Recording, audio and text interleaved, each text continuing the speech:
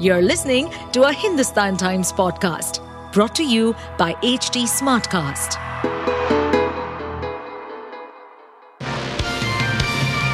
Hello, these are the top news for the day.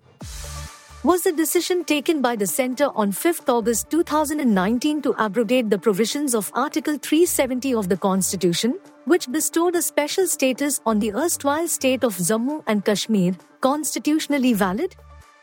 The Supreme Court is scheduled to pronounce its verdict on Monday on a batch of petitions challenging the abrogation of the provisions of Article 370. According to the cause list for 11th December, uploaded on the Apex Court's website, a 5-judge constitution bench headed by Chief Justice D.Y. Chandrachud would deliver the verdict. The other members of the bench are Justices Sanjay Kishan Kaul, Sanjeev Khanna, B.R. Gavai and Surya Kant. The Apex Court reserved its verdict in the matter on 5th September after a 16-day hearing. During the hearing, the top court heard Attorney General R. Venkatraman, Solicitor General Tushar Mehta, senior advocates Hari Salve, Rakesh Dwivedi, V. Giri and others on behalf of the centre and the interveners defending the abrogation of the provisions of Article 370. The cash seizure in the Income Tax Department's searches against an Odisha-based distillery company, owned by a Congress MP's family, has been calculated at 351 crore rupees after 5 days of counting and is the highest ever haul in a single action by any probe agency in the country, official sources said on Sunday. The premises of the Congress Rajya Sabha MP from Jharkhand, Dheeraj Prasad Sahu, in Ranchi and other places, were also covered during the searches by the department. The company and the Member of Parliament did not respond to queries regarding the action being carried out against them. The marathon raids against Boyd Distillery Private Limited, its promoters and others entered the 5th day on Sunday. The raids were launched on 6th December by the taxman on charges of tax evasion and off-the-book transactions. The sources said 351 crore rupees cash has been counted and the process has ended. The counting involved 9 teams of about 80 people from the tax department and various banks, working in shifts in a 24/7 cycle.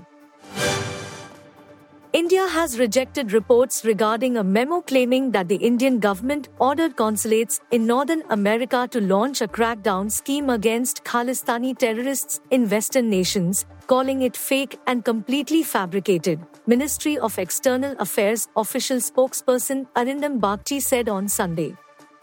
Reacting to reports of a secret memo, Arindam Bagchi stated, "We strongly assert that such reports are fake and completely fabricated.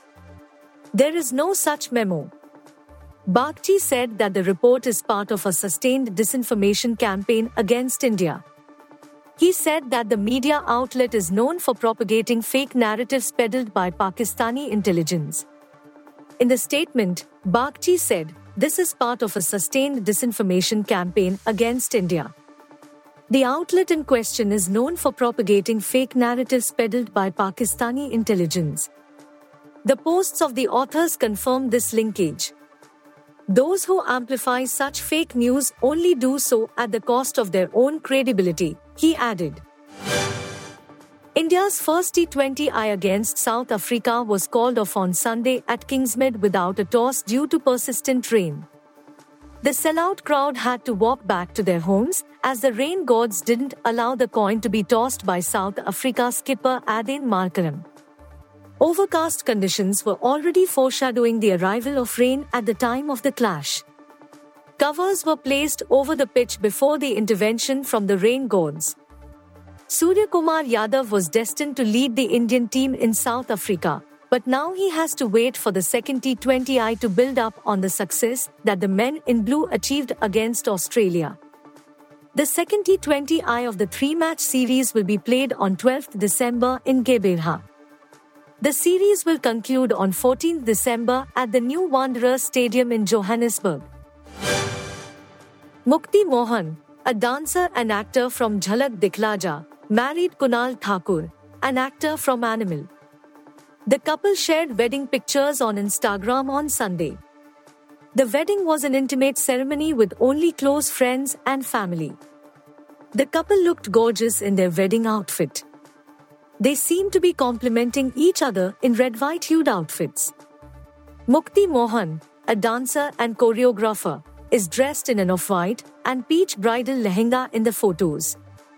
The lehenga is embellished with beautiful golden motifs and she completed it with heavy jewelry and bangles.